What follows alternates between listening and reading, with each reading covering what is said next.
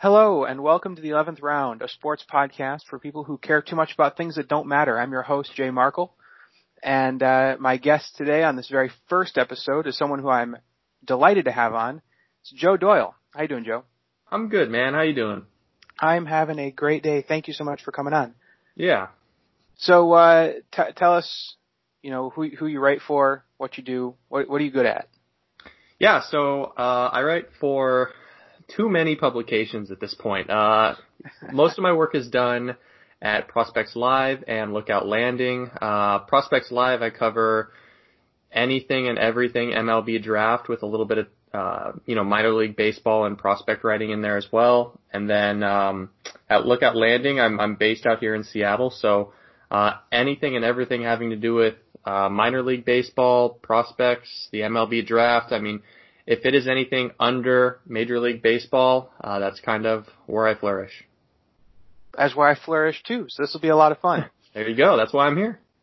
So as I'm sure all of our listeners are aware, the MLB draft was held just a couple of days ago, and the Tigers really crushed it. That was the general opinion of a lot of people and the general opinion of Tigers fans, which is pretty impressive considering what they think of Al Avila. So the draft class, the people they drafted was Spencer Torkelson in the first round, Dylan Dingler in the second, Daniel Cabrera with the competitive balance pick. Then in the third round was Trey Cruz, fourth round was Daniel Cabrera, and lastly they drafted Colt Keith. So tell me, Joe, quickly, who do you think was the best pick, where they drafted them, and why? The best value pick was Colt Keith, and I think this might have been the best pick of the entire draft. 162 guys got picked, 165 guys got picked, and when Colt Keith came off the board at 132, I genuinely my stomach turned over because I figured it was a foregone conclusion that he was going to go to Arizona State. Like, I had written him off.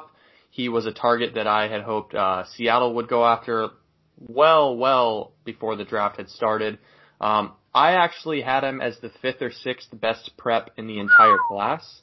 I think he's a really, really special bat that provides a level of athleticism that similar players at the position aren't going to afford you. So, when Keith went off the board in the fifth round, I just close the envelope, seal it up.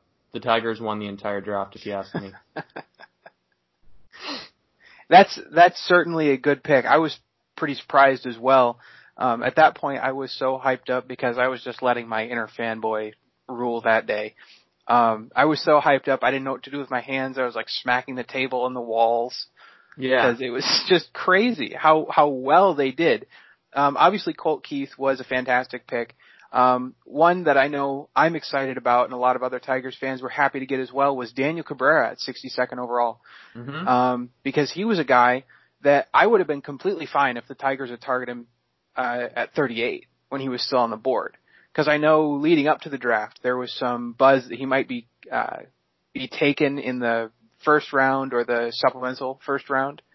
So getting him at 62 is just fantastic value as well, especially considering how polished his hit tool is. Yeah, I like Daniel Cabrera. I think he's a player that ultimately the reason I think that he didn't go earlier was because he's just a guy that doesn't have one loud tool. There's not one thing that he does on a baseball field that really stands out. He blends in. But that being said, I think it's important to note the guy gets more out of his tools than just about any player in college baseball. At LSU, I'd say for Cabrera, I would probably label him an average hitter, maybe a solid average 55 hitter. He had a pretty tough start to the year this year, and that's, another reason why he might have fallen into competitive balance round B. But you're looking at a guy who is probably, at best a 55 hitter. He's going to give you,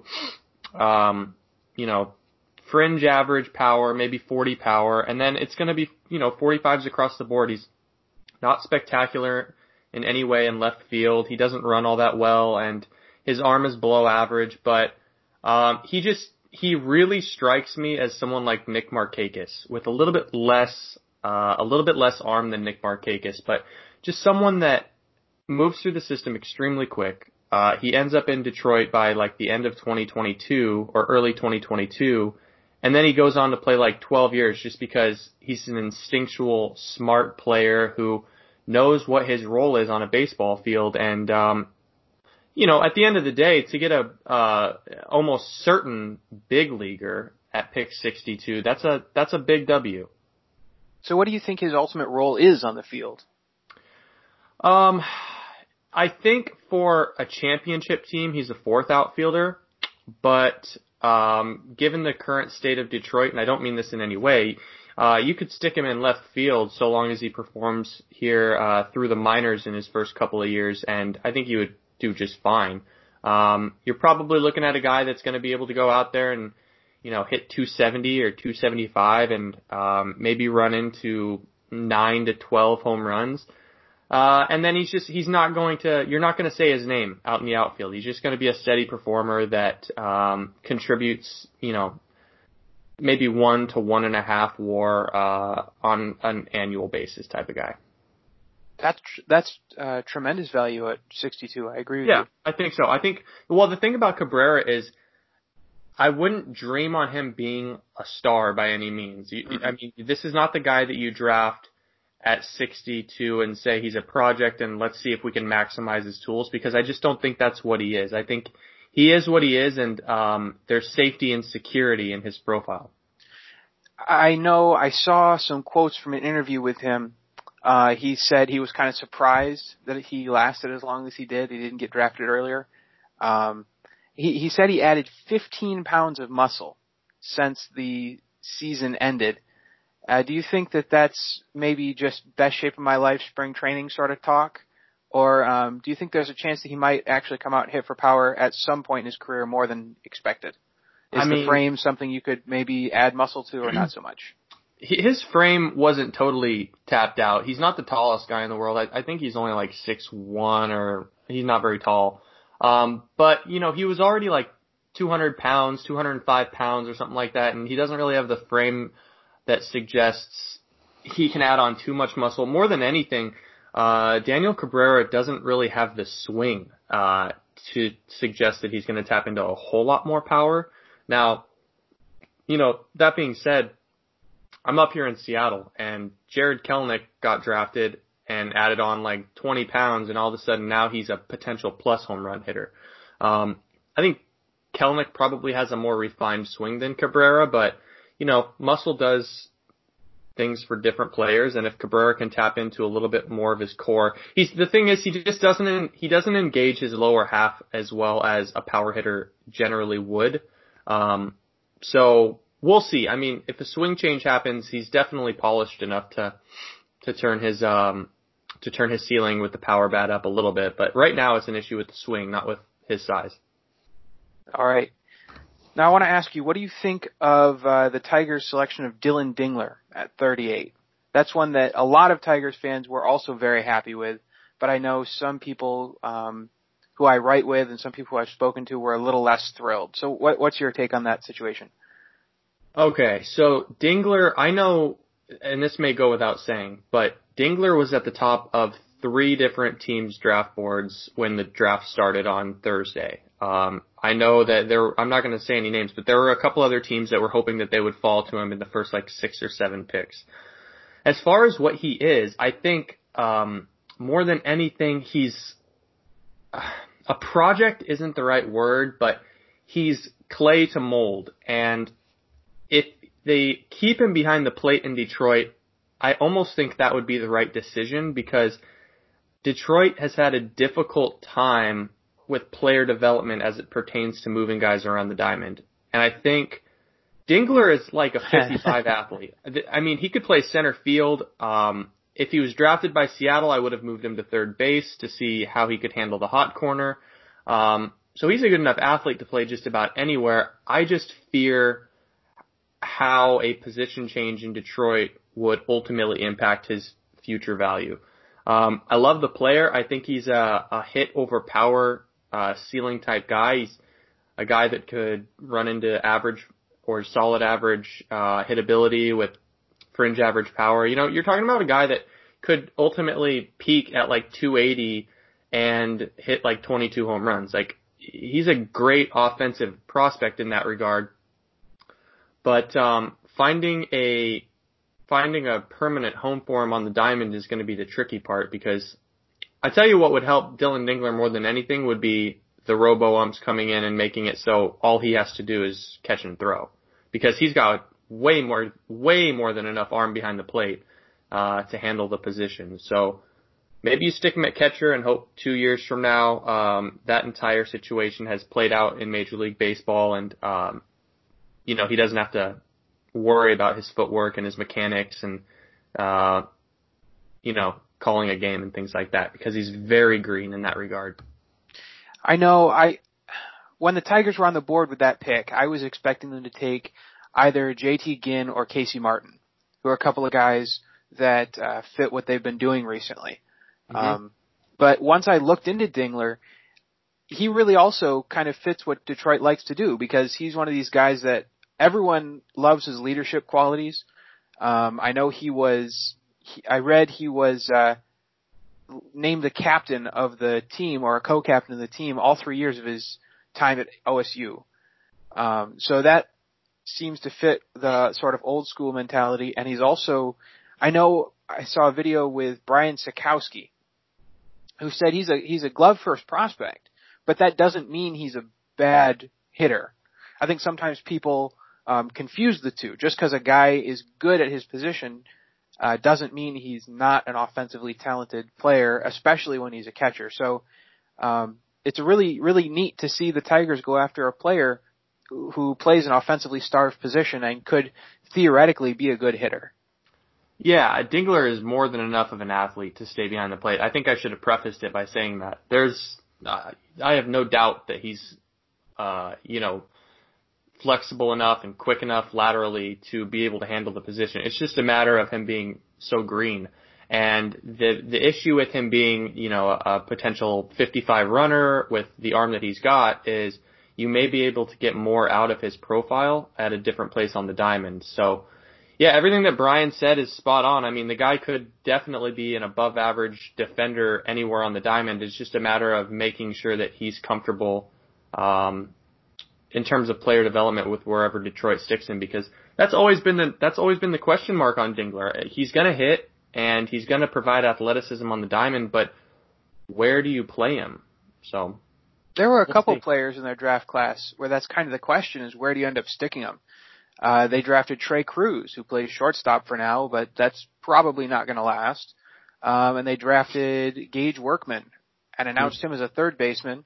But some people think he could play shortstop.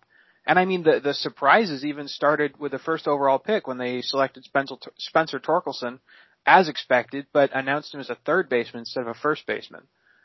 So really, what do you think of that, Spencer Torkelson's odds of sticking at third? If the Tigers were to stick Spencer Torkelson at third, while I think he could handle it, I think it would be a mistake by the Tigers, because you've got the most polished offensive prospect we've seen in several years, maybe much longer than that if you want to talk about verbiage, but he's a first baseman. He's played first. He's comfortable at first. His bat plays at first.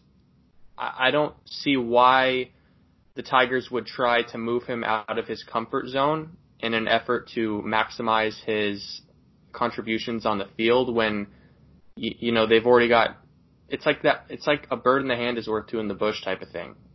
Just take what you've got, take the house money, and don't get greedy, because that's how you break a prospect, when you get them thinking, when you get them in their head. And I'm sure Torkelson could handle third base. I'm sure he could be an average defender over there, but if it leads to him struggling at the plate or, losing his identity, then what have you really accomplished? So, I don't know. Personally, I don't think Detroit would do that. They might give him a week or two at third base just to see what he's capable of, and maybe they announced him for that reason as a third baseman, but ultimately, I think he ends up at first base.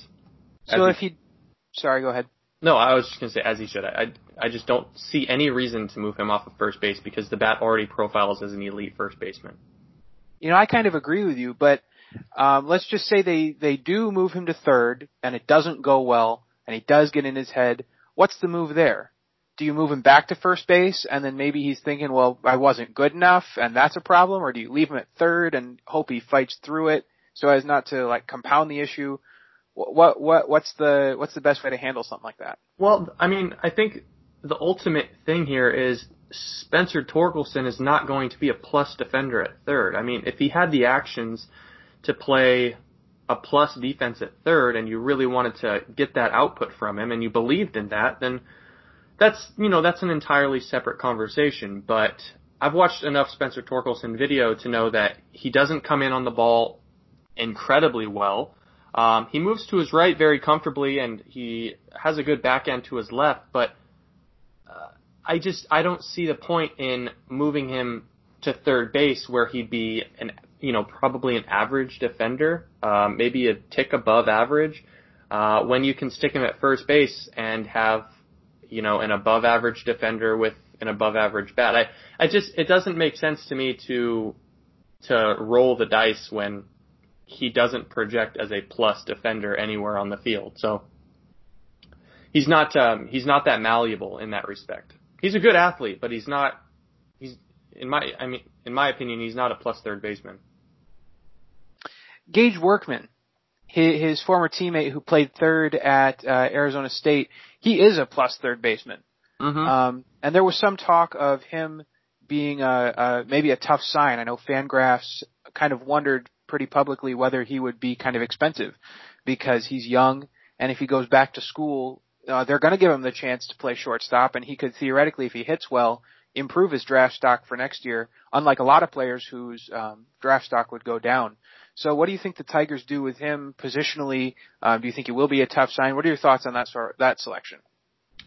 I don't think he'll be a tough sign. I think in a 5-round draft, I generally don't think any of these people besides Cole Wilcox is going to be a tough sign. In a 5-round draft, if these teams haven't done their homework and they punt one of these picks, especially in the likes of a 2nd-round pick or a 4th-round pick like a Gage Workman, I think you're doing your organization a huge disservice. As far as where he fits, I think he could play shortstop. I wouldn't put him at shortstop just because he's already proven that he is a plus defender at third base. He's going to provide you excess value at the hot corner. The issue with Gage Workman has always been his approach and his swing and miss. He's got plus raw power in the tank. He's a guy that I could absolutely see with polish and refinement turn into a 25 home run guy at the big leagues. It's just a matter of whether or not he's ever going to be able to hit more than like 245. Doesn't handle the breaking ball very well. He handles velocity just fine. But, he continues to get bigger and stronger, and he runs really, really well. He's a switch hitter. I've always kind of seen a Chase Headley in Gage Workman, just in watching a lot of his film. He's a better athlete than I think a lot of people give him credit for.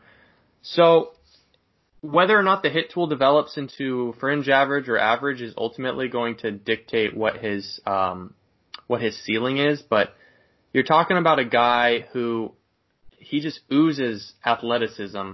He's got 60 grades that tickle the board there. So he's the epitome of a project. He's someone that Detroit is going to have to prove they can develop a hitter, and if they can, he's going to be a good pro. I really liked that pick, but the question with him really is whether Detroit is the right organization for him. Yeah, I would agree with that wholeheartedly. They have yet to prove really that they can do anything to help a prospect become a better pro hitter. I mean, they took a big old swing with Parker Meadows 2 years ago when they drafted Casey Mize first overall, and we kind of loved that pick, but that same question was lingering, and so far they haven't done anything to show that they can help him become a better hitter against breaking balls and sequencing and polished pitchers. Right. Yeah, I mean, the list is long. I would say Nico Goodrum gives me the feeling maybe they've got something figured out. He impressed last year, and He's a guy that can play the left side of the infield, but, the issue is there's so many other guys that just, the Victor Reyeses and the list is just endless for guys that they have not been able to develop a hit tool with. So that's what they're going to need to do with Workman. I mean, he's got the frame. I mean, the guy's like all of 6'4", 190, and he moves like he's like a 60 runner. So the tools are there. It's just, can he put bat to ball consistently enough to be a pro? And they're making an effort to improve. You got to give them credit there because they're shaking things up and turning over their staff, trying to find the right combination of guys. It's just not hit so far. Pardon the pun. So really we just have to wait and see what this particular set of coaches can do and whether that's the right combination for someone like Gage Workman, who they're clearly investing a much more significant percentage of their draft capital in this year than a regular year. Yeah, he's going to be expensive because Workman wasn't even, I think he was born in like December. He's not even 21 yet. So he could have gone back to Arizona State, and truthfully, if he went back to Arizona State for his age 21 season and hit 300 with double-digit home runs, which he's entirely capable of, you're talking about a top 20, top 25 pick, just because of all of the things that he can do on a field. And plus, one thing that people aren't talking about is with Alika Williams moving to Tampa with the 37th pick, there's a pretty good shot Gage Workman would have been the starting shortstop at Arizona State. And if you get a full season of Gage Workman at shortstop and he produces at the plate, his draft stock could have gone through the roof. So the other guy who we're really wondering about the position is Trey Cruz. Where do you think he plays as a pro? So I've only watched a little bit of Trey Cruz because, he plays at Rice and you just don't get very much of him on the field. And I don't think that he even played in 2020 because he's been hurt. I could be wrong on that, but I think he missed the entire 2020 collegiate year. I watched some of him on the Cape. He played shortstop at the Cape. Hayden Cantrell, who is a very good shortstop in his own right, probably a better, more mobile option, played second base. So that says a lot about Trey Cruz. He's got a good arm. The thing that I'm a little bit worried about with Cruz is he doesn't, like I was mentioning with Cruz, with Cantrell, Cruz doesn't move all that well. His lateral agility isn't what you'd like to see from a shortstop. I think he's got the hands and he's got the arm to play just about anywhere on the field. But I don't think he's going to be the athlete that the Tigers probably need to play shortstop. And because of that, I think he's probably going to end up at third base or second base. Now, the team is already loaded at this point with third basemen. If you talk about Trey Cruz or with Gage Workman, and also with Colt Keith, even though he's further down the board. So I think his ultimate position is going to be second base or third base. You could put him at left field. He's got more than enough arm to play in the field, but again, he's not the best with foot speed. So we'll see. You're talking about another switch hitter who provides a little bit more of a polished bat than Gage Workman does, but at the end of the day, Trey Cruz and Gage Workman aren't entirely different with their approach at the plate. So couple of projects. So I was looking at Trey Cruz, some scouting reports and information, and he's one of these guys that produces a lot of strikeouts, but he also walks quite a bit. And so that kind of indicates to me that he doesn't have trouble choosing his pitches. He has trouble putting the barrel on the ball. And that's sort of echoed in like the Prospects Live scouting report and a few others as well. Is that a fixable problem, or is that something you're going to be looking at all down the line? They had a similar guy in Christian Stewart who's produced really big strikeout and walk rates throughout his whole career, and that hasn't changed at any level. Is that more a product of who he is, or what? How players actually develop? I'm always of the belief that if you have high strikeout totals in college, Major League Baseball is just going to exacerbate the issue. I think it's linear in that regard. So yeah, like Workman, Cruz struggles to identify the slider low and away. But he, as it pertains to fastballs, he takes his pitch. He wants his pitch. And when he gets it, Cruz has some thump in his bat. So in regards to your first question, do I think the Tigers could improve that? Yeah, but at the end of the day, a hitter is what a hitter is, for the most part. And, that's why a guy like Aaron Sabato, lasted until the end of the first round. If you've got a guy that has like 80 raw power and shows it off in games, but still strikes out at a 24% clip in college, then the pros are just going to make that more difficult on him. So that's why I think with Detroit, more than anything, you have to be patient with these kids. Like, don't try to get Trey Cruz to the bigs by 2022, or don't try to get Gage Workman to the bigs by 2022. Let them learn professional baseball. Let them learn to identify a breaking ball at the next level and go up to the plate with a sound approach. Because once they get to face pro pitching, you're going to have to be ready, or that K rate's going to go through the roof. I think and to add one more point on your taking their walks thing, Rice, they do not play in a superior baseball conference. So the pitching is never going to be that impressive. Gage Workman is the same way. I mean, he took quite a bit of walks, but he played in the Pac-12, so that's why I would be a little bit more encouraged by what Gage Workman could provide at the plate than what Trey Cruz might ultimately be. So what's his ultimate role? I look at a guy like that and I see maybe a bat-first utility guy. What do you think? What's his ultimate role? Yeah, I think at the end of the day, that's probably what his role is going to be: a second base, third base, left field utility guy that provides a bat-first mentality. He's not going to provide excess value defensively, I wouldn't think, just because he doesn't move that well. But he's got lineage. He's Jose Cruz Jr.'s like nephew or son or one of those two. I don't remember exactly. So he's got the bloodlines. Those are the type of players that you draft and suddenly turn into more than you would expect. So look at Toronto. I know I've read like Mason McRae did an article about each team's best and worst draft picks, and he labeled Trey Cruz as the Tigers' worst draft pick. But that's more as a result of the fact that he's just not incredible value where they drafted him. That's basically where you would expect. So for him to be the Tigers' worst draft pick really, I think, speaks well to all of their other draft picks.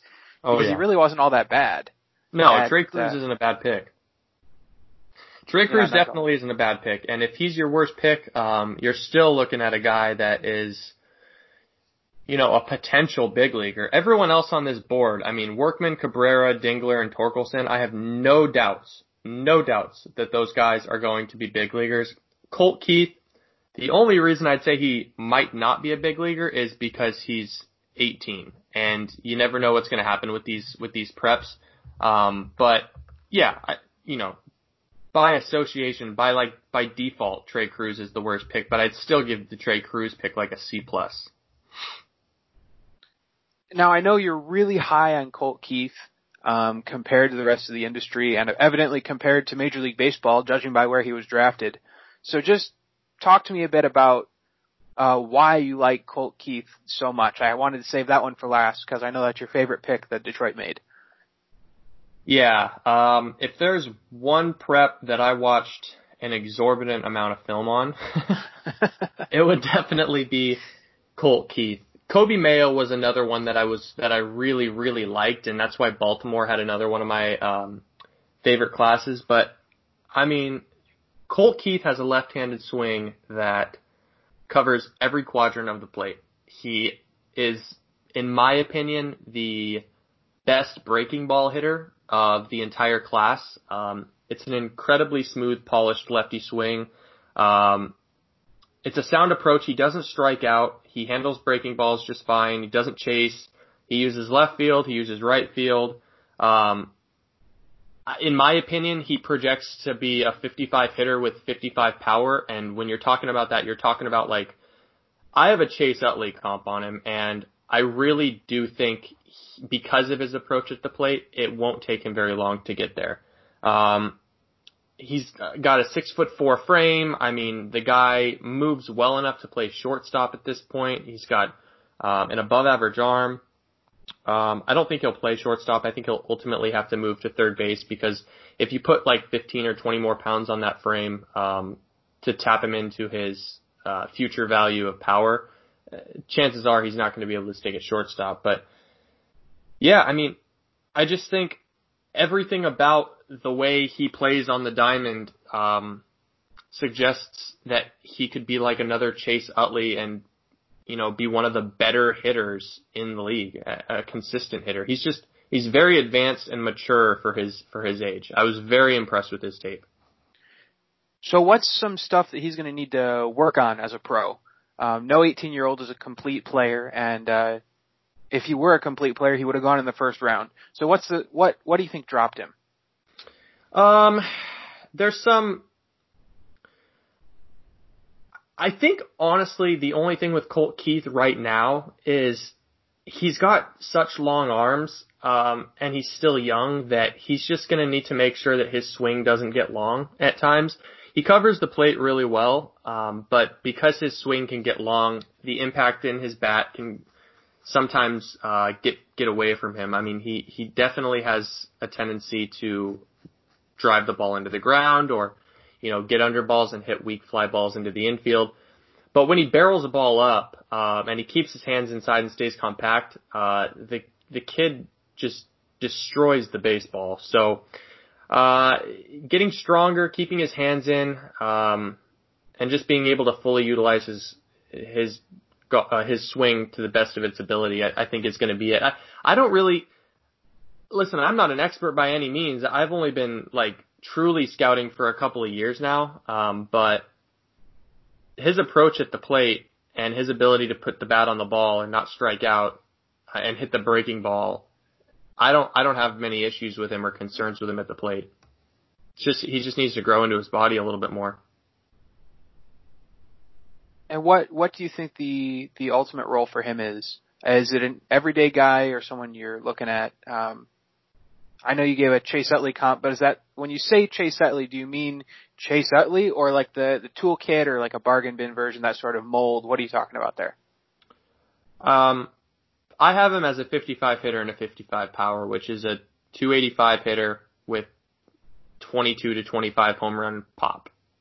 Chase Utley was like a career, Chase Utley was like a 70 hitter, someone that goes out and hits 295 to 315 every year. And I don't know if Colt Keith is going to be that.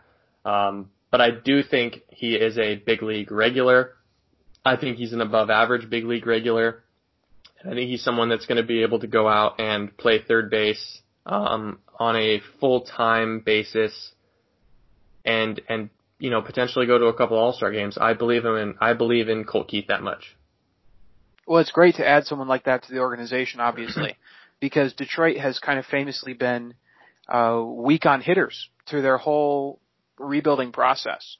So I think it can't be understated how good for the rebuild this draft was, not just because all of the players they got were such quality, but the icing on top is that all the players they got were high quality and they were what the team needed. You don't draft for need, but when the best players on the board are what you need, that's serendipity.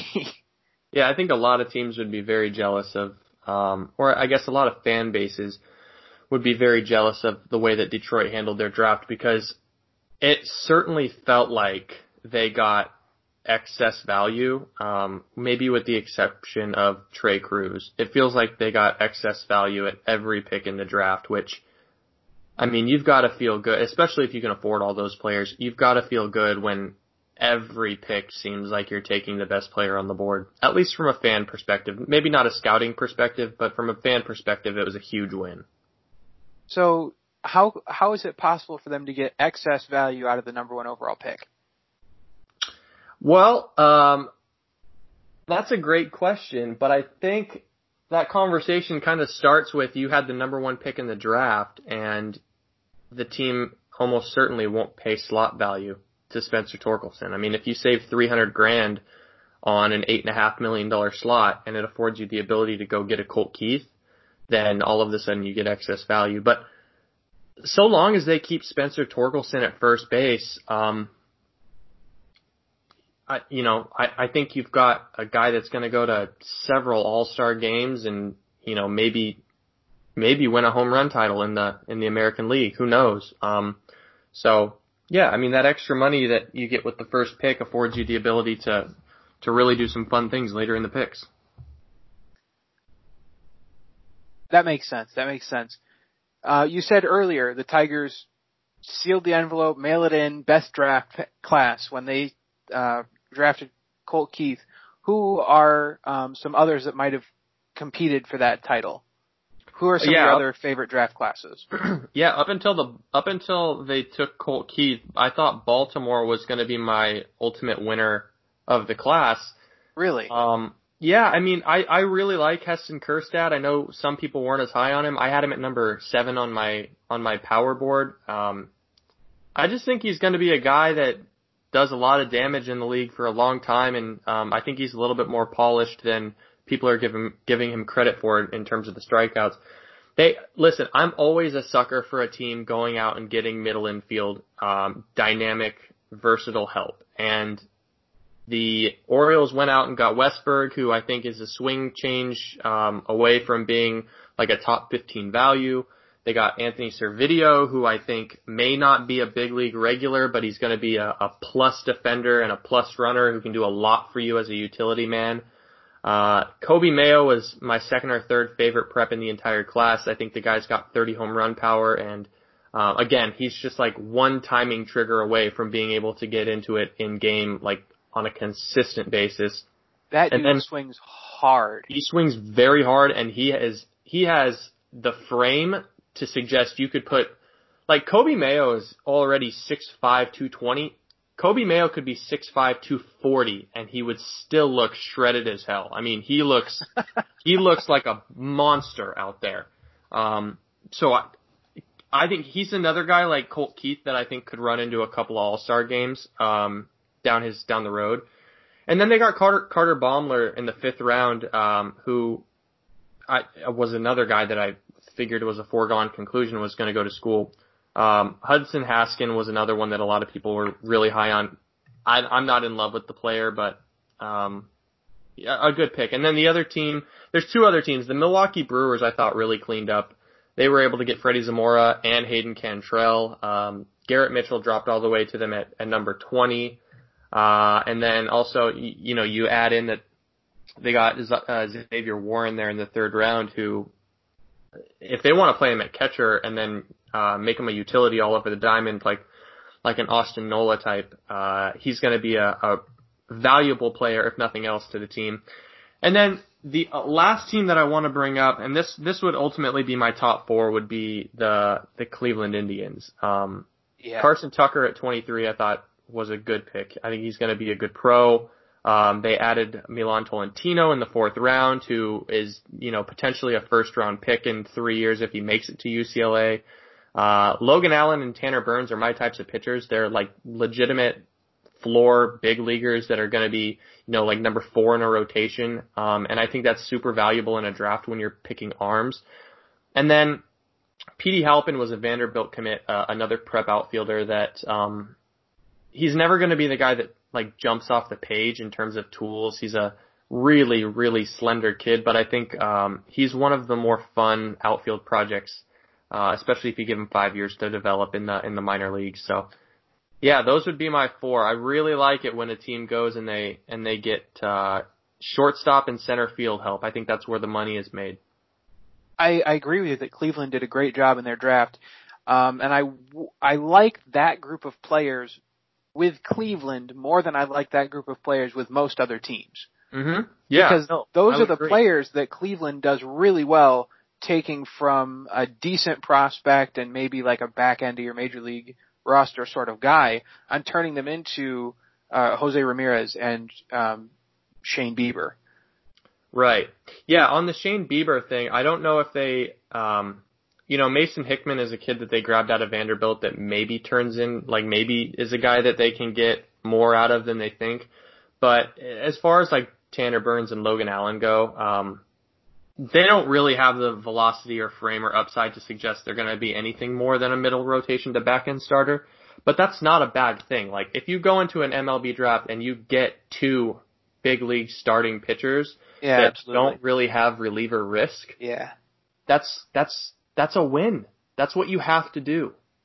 You can't miss, especially in 5 rounds. And that's, a lot of people have been reaching out to me saying, how could you not have Toronto? How could you not have San Diego? Like, Toronto got Austin Martin to fall into their lap at 5. Well, the problem with Toronto is you draft Austin Martin at 5, you pay him almost $1 million over slot, and because of that, you end up with Trent Palmer, Nick Frasso, and Zach Britton in the final 3 rounds. And while those are fine players, they're by no means, big leaguers yet with big leaguer floors. Yeah. Right. So, yep.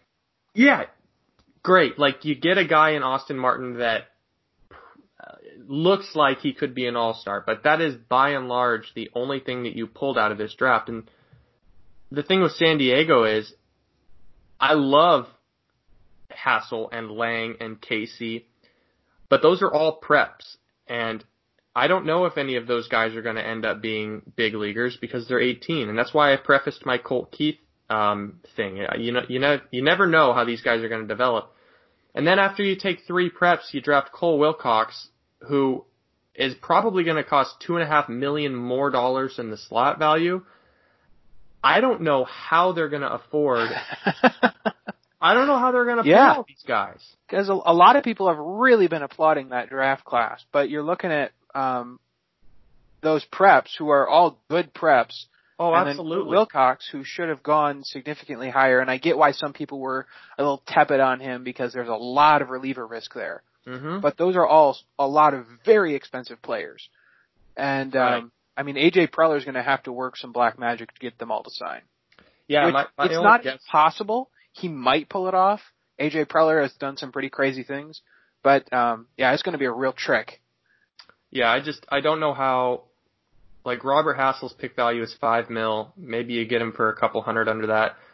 Justin Lang, his pick value was $2 million, and he was one of the fastest risers in this entire class. I can't imagine them getting a big discount there. And then Owen Casey at 1.5, another guy that if he would have gone to school, could have made huge money. So I don't know where they're going to be able to save any money in the first 3 picks. And then even if they punt the final 2 picks in Levi Thomas and Jagger Yanes, that's only saving you like $900,000. So you still have like $1.6 million deficit that you have to find for Cole Wilcox. So if AJ Preller finds a way to keep all of these guys, I will move, San Diego into the top 3 without even batting an eye, but I want him to prove it first.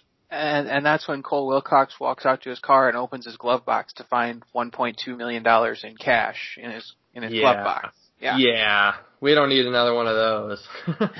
Baseball does not need another scandal right now. It really does not. So, moving on from the draft, what came after a 5-round draft is you're still looking at a lot of really talented players that don't have homes. And some of them may not wind up having homes next season because college baseball is going to be packed.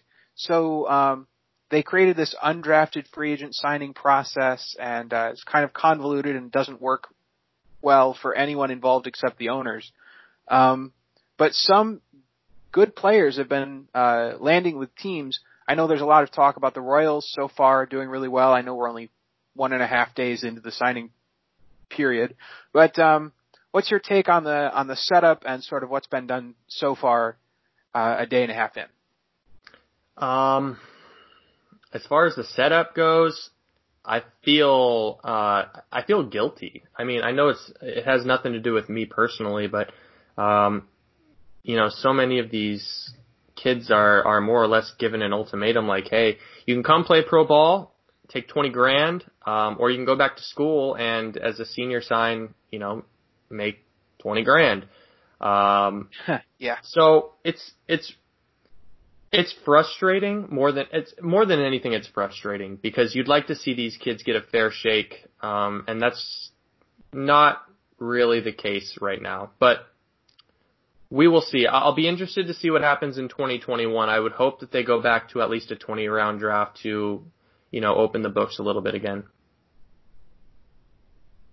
And are there any teams you think have done well so far, or any teams you think have a particularly good case to pitch to undrafted free agents?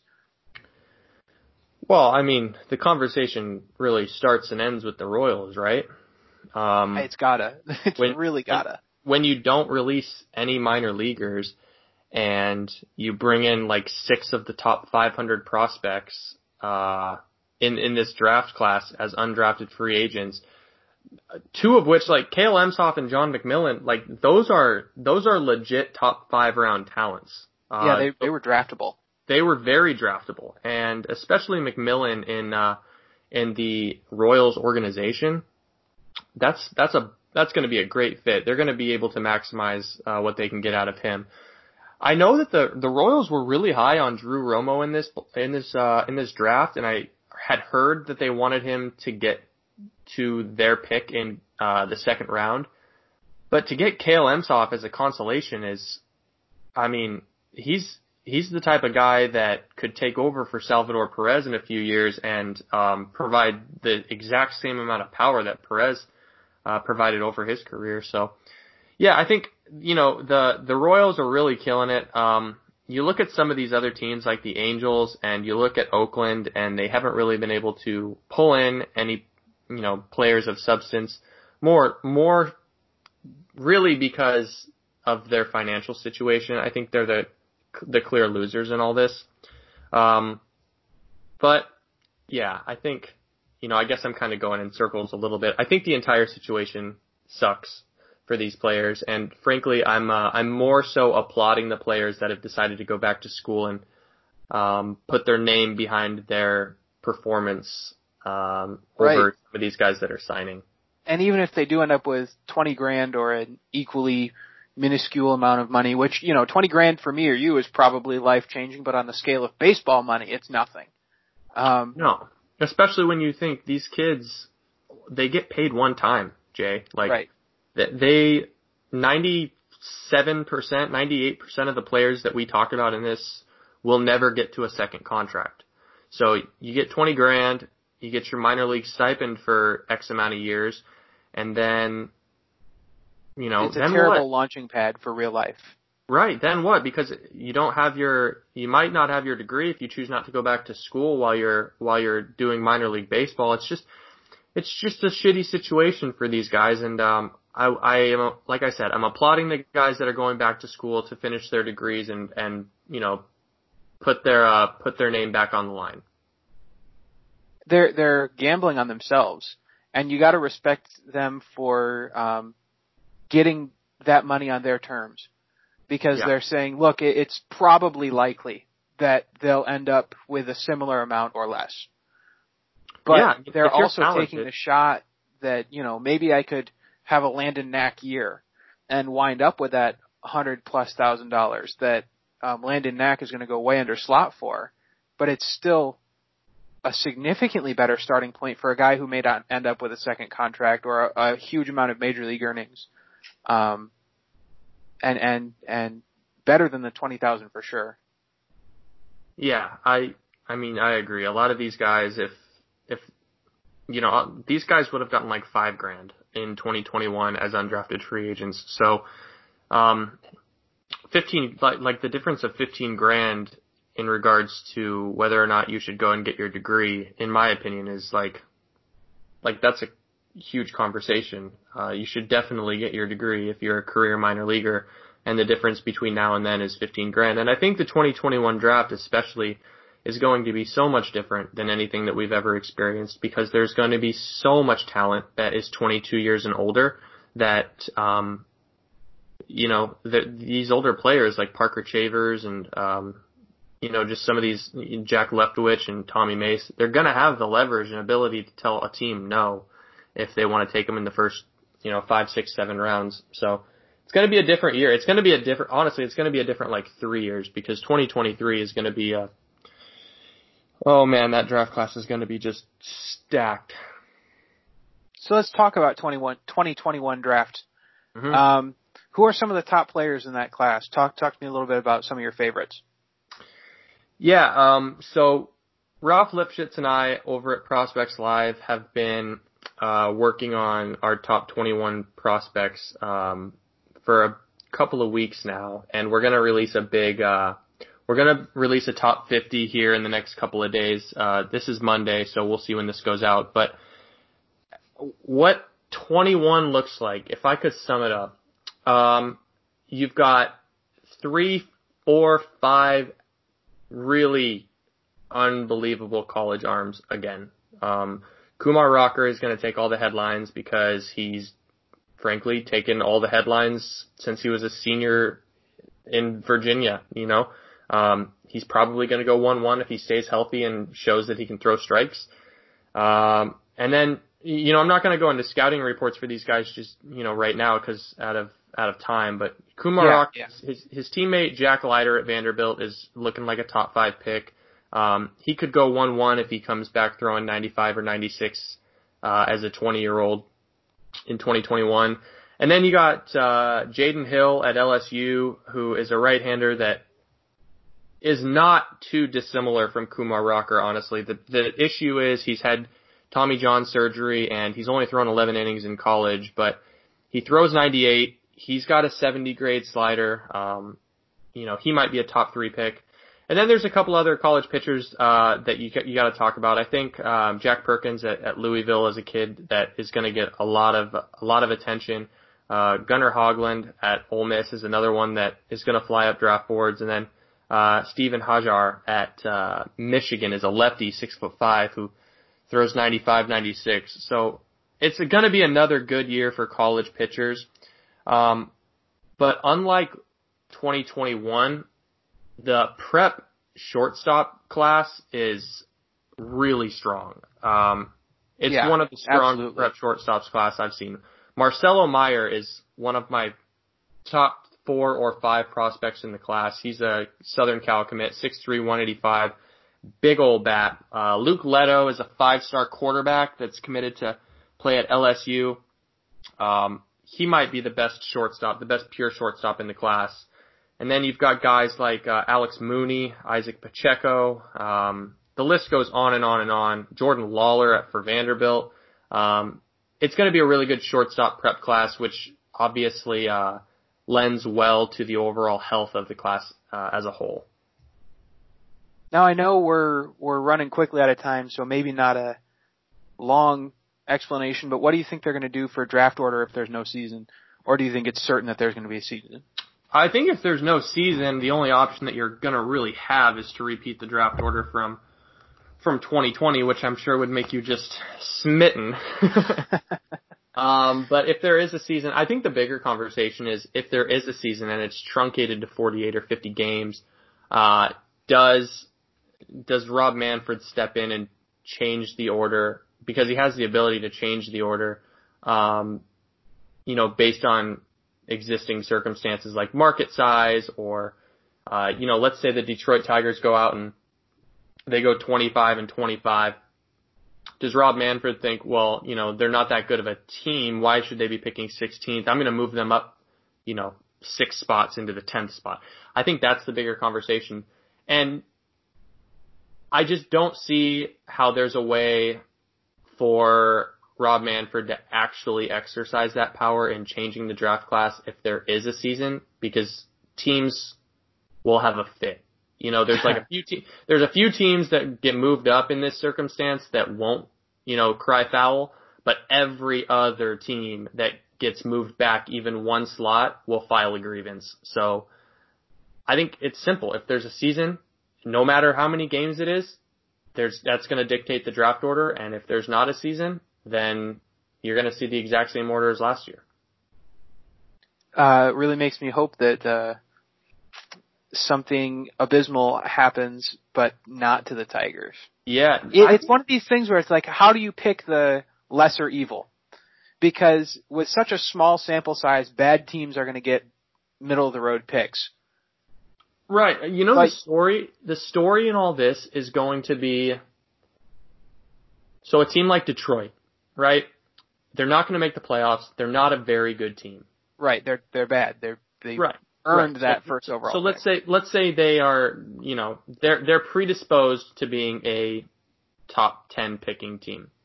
Well, if you're Detroit and you want to get the best pick available, and you are not forced to use a 40-man spot on Casey Mize or Matt Manning or Tariq Skubal, why would you not employ an 8-man rotation and throw Matt Boyd just every 8 days, every 10 days, and, you know, get these kids playing time? But it's not even the playing time that Detroit will be going for. It's the willingness to lose.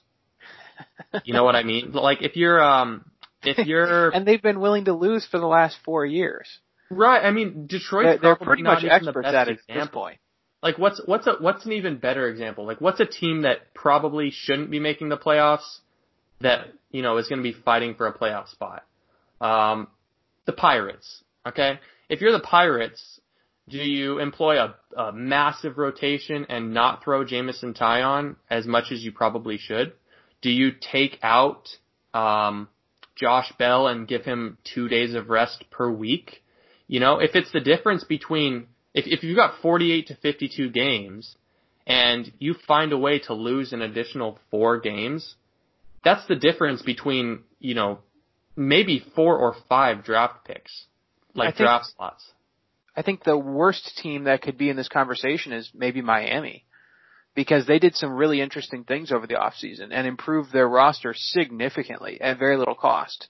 Mm-hmm. So they're probably not a bottom 3 team in the league in a 48 game schedule rather. There's almost no way. No, but they're in a tricky spot because they brought on so many guys that they're paying like decent money to that don't move the needle to get them into the playoffs. Yeah, Miami can't really win in this situation because on one hand you're paying like, I don't even know if Matt Kemp is still with the team, but like Matt Kemp I think is there, and God, who's that center fielder that has no business playing in center field? You know what? I don't even remember. I'm not going to try and remember it right now. But yeah, like Miami doesn't have any stars on big contracts that they could just, you know, take off the books for a while. Like if you're Seattle, do you give Kyle Seager like an exorbitant amount of rest days? It's a really, it's gonna be interesting. There might be some antitrust whispers that float around Major League Baseball this year if you see teams employing, you know, a largely minor leaguer daily base out on the field because they don't want to make the playoffs. That makes total sense, yeah. I think that kind of wraps up the things we were going to talk about. Do you have anything else you wanted to add to the conversations we were having? Not really. Yeah, not really. I just, honestly, I'm excited to talk about the 2021 draft. I'm really excited to see some of these showcases and see some of these kids pop because I think, over the next year, we're going to have some really good content for you, and it's going to be a really exciting class. All right. So I'm going to end it with what I'm going to call the walk-off bunt. So for the walk-off bunt, tell me your hottest take on anything we've talked about today. My hottest take. Well, how about, just because it's what I'm currently like diving into, how about I make a prediction for the 2021 draft? Give it to me. I am going to make the prediction that Kumar Rocker, I don't even know how hot of a take this is. Kumar Rocker does not go number 1. I know everybody wants to go number 1, but. Well, when's the last time the projected 1 overall from June of the previous year went 1 overall? Yeah, I mean, Emerson Hancock went number 6 this year. So. Brady Singer made it to the teens. Yeah, Brady Singer wasn't as consensus as Emerson Hancock was, but he was another guy that everyone thought shouldn't fall. But yeah, I'll say, I guess it's not that hot of a take, but Kumar Rocker will not go 1-1. That's what I like it. So, where can the listeners find you on Twitter? And is there anything you want to plug before we shut this down? Yeah, so you can find me on Twitter at Joe Doyle, MILB. And you can find my work at Lookout Landing, which is lookoutlanding.com, and on a more national scale at Prospects Live at prospectslive.com. And Wednesday we're going to be pushing out our top 50 prospects for the 2021 year, and we're also going to be starting a new draft podcast. Ralph and I will, so we can get you guys more engaged in the upcoming MLB draft on a weekly basis. So look out for that. I will absolutely be looking out for that. I look forward to listening to it. Have a great day, Joe. All right, man. Take it easy.